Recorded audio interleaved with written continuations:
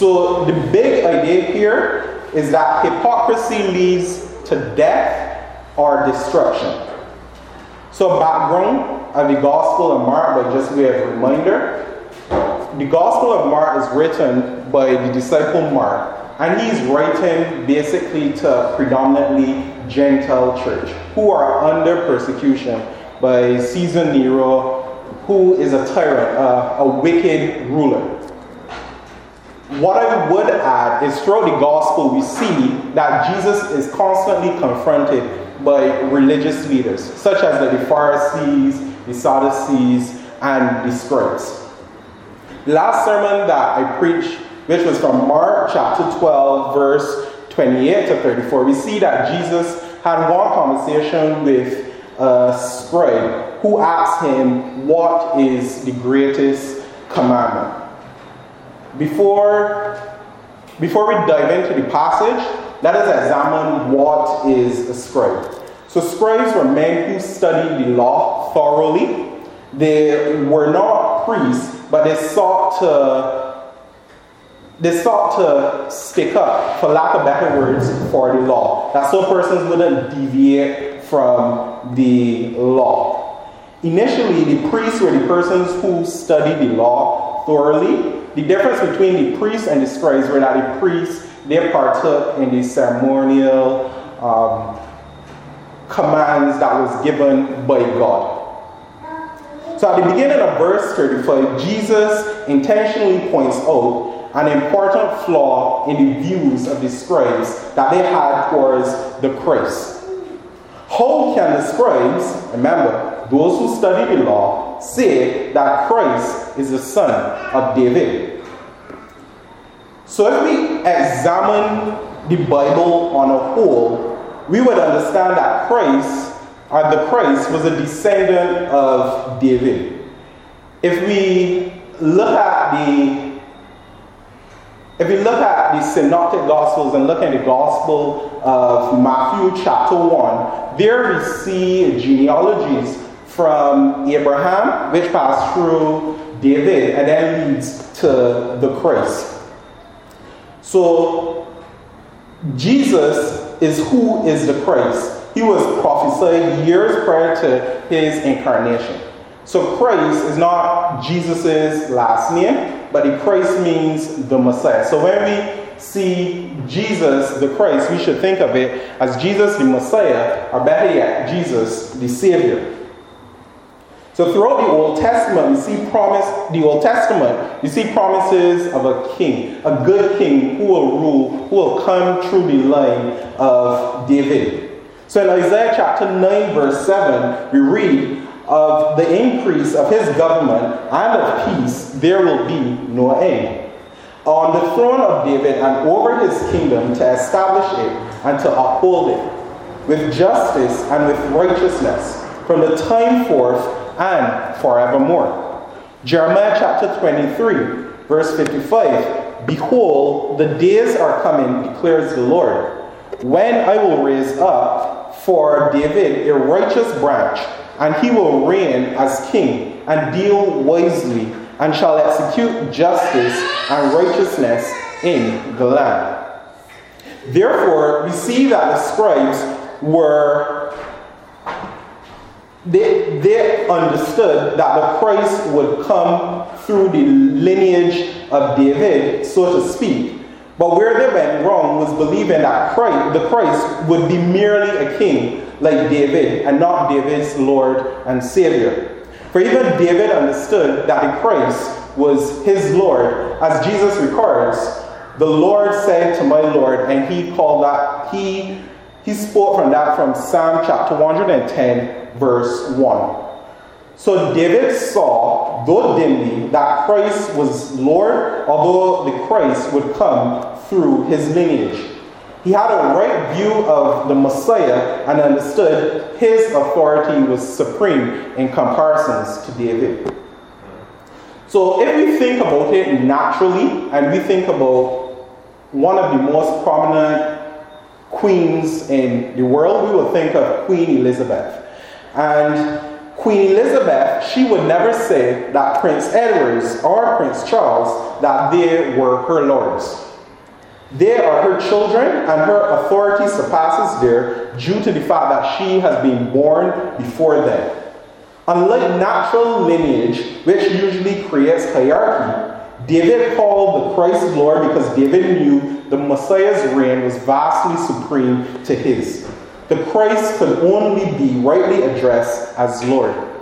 Yet, even though the scribes examined the law, they missed Christ and they missed his supremacy. We should be wary in calling ourselves New Testament believers or New Testament boys or girls. This is quite misleading, and by doing this, we miss the richness of the Old Testament.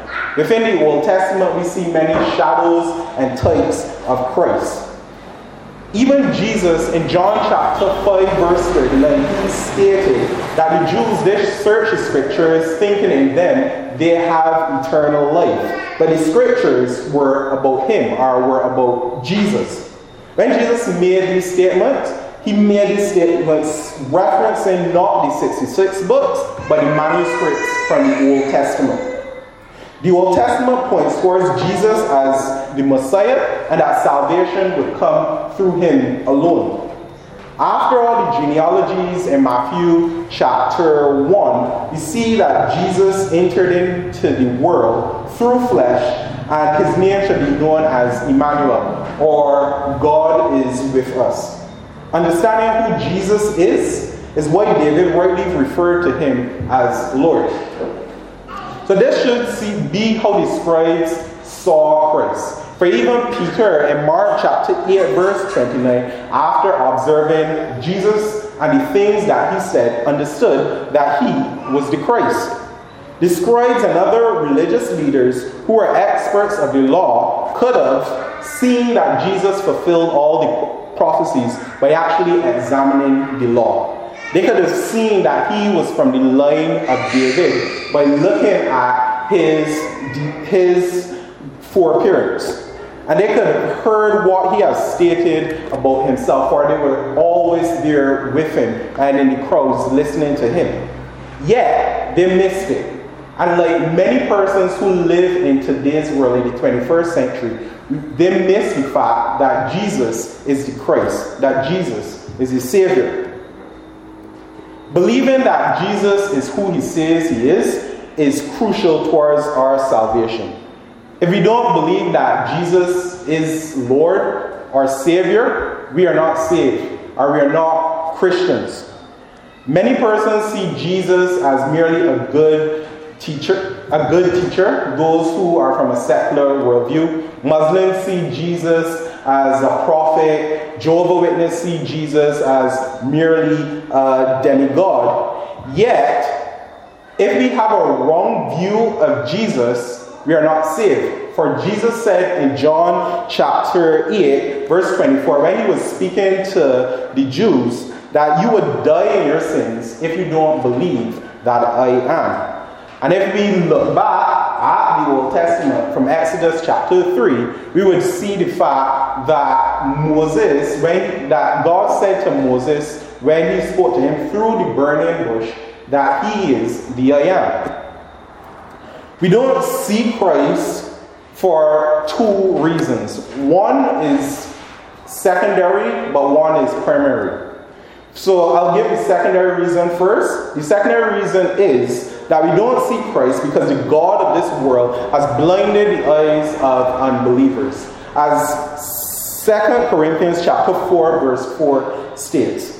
So whether through wisdom, riches, or even good gifts that God has given, like Satan uses these things to take our focus off of God and keep our focus on these things. Yet, as 2 Corinthians chapter 4, verse 4 states, it doesn't say that Satan made them unbelievers, but that they were unbelievers. So, unbelievers are naturally in rebellion against the Lord because of sin. And sin is Lord of their lives. To follow the Lord that is in opposition to our sin without a change of heart is impossible. Therefore, we prefer to be irrational rather than to listen to the claims of Christ and logically come to a right conclusion. This is why the scribes couldn't see the fullness of Christ or practice true religion. And this is why many of those who are clearly outside of faith remain blind to the truth and deaf to the gospel call. We all have some idea what we should do, but we love darkness rather than light. But this might not be a professing believer. They might believe themselves safe. Unlike the scribes or the Jehovah's Witnesses or the Muslims, they might have actually a right doctrine of Christ. They might understand that Jesus is fully God and fully man. He is the second person in the Godhead, yet condemnation can still be upon them. See, the scribes prided themselves in being persons who had knowledge and thought that themselves great value to the people. As Matthew Henry puts it, it appeared as though they were intimate with heaven, yet their hearts and their minds were far from God or the glory of God. Before the eyes of the Lord, hypocrisy is a fool's work. Professing believer, the Lord sees your heart and he sees all its intents. As Genesis chapter 6 states, to be in the public's eye as godly, yet have a heart that is far from God, is worthless and a waste of time, because God actually sees the heart. So, being a hypocrite might look like believing that Jesus is your Savior, but not believing that Jesus is your Lord. So you don't actually obey anything from Scripture. Or it can look like doing works in the public, for the public, like for persons to see you, but yet these same works in private you don't do, such as prayer. Is short glory from men worth it in comparison to doing the works for God for His glory? The answer would be no. To the unbeliever or the professing believer who knows that their heart is far from God, the gospel is for sinners. And you probably heard this before, heard that the gospel is for sinners. But do you actually believe that the gospel is for sinners? Most persons in countries that are, filled with Bibles, they have access to Christianity, don't actually believe that they are sinners.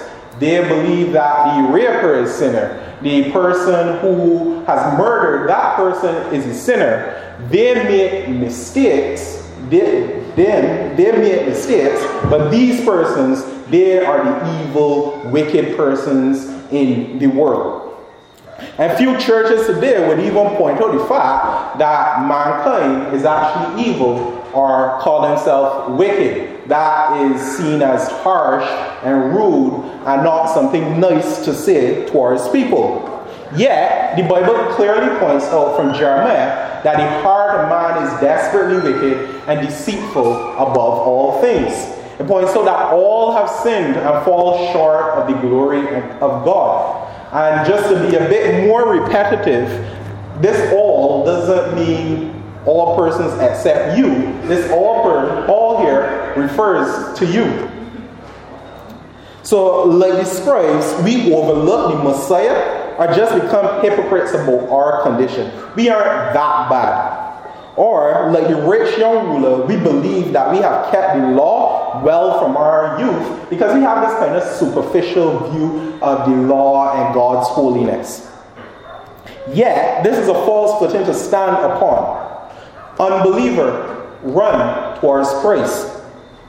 The gospel is for sinners. As Jesus said in verse 40, condemnation is actually upon you. Yet for all those in Christ, there is no condemnation. Jesus, who was outwardly and inwardly perfect, died on the cross. Yet he rose from the grave and intercedes on the behalf of anyone who would come in faith. This is why the gospel is for sinners, because it is good news for those who have broken God's law. Don't miss Jesus as a savior or undermine the weight of your sin, but become a believer. So thus far we have looked at the professing unbeliever and the professing believer whose heart is far from God, who is an unbeliever. And we have seen the hypocrisy, because they have an idea of what they ought to do, but they don't do it. Yet, even within this passage, there is a word or a warning for believers. All hypocrisy doesn't necessarily lead to death, but it can be quite destructive for the Christian life. So, to the real Christian, the Christian who has been born again, who has been walking with the Lord for years, who understand proper biblical theology and hold a proper biblical worldview, you still sin. Yet, there are many times when we try to hide our sin from those persons at our local church who God has placed us with, and we try to hide our sin from God, thinking, what will they think of me if they knew my sin struggles? How will they view me if they knew that I still struggle with pornography or lust? Or if they know that I swore or I was rude and disobedient to my parents? Members of our local church are the persons God has placed us with to aid in our sanctification. It is a blessing to be able to confess your sins one to another. It is a blessing to be rebuked by a brother or sister. And it's also a blessing to be corrected in love. This is one of the reasons why Hebrews chapter 10 verse 25, we are told not neglecting to meet together as the habit of some, but encouraging one another. And all the more as you see the day drawing near.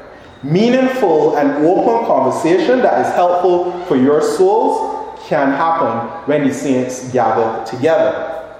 Hypocrisy might not look like you acting as though you're saved when you're not, but can look like you seeking to mislead persons about the current condition of your walk with Christ. One of the goals of being a member of a local church is your sanctification and God's glory, and not the portrayal of a man or a woman who looks outwardly as though they're striving and walking with Christ well, but inwardly they are struggling poorly and struggling alone. Believer, confess your sins one to another, as James tells us.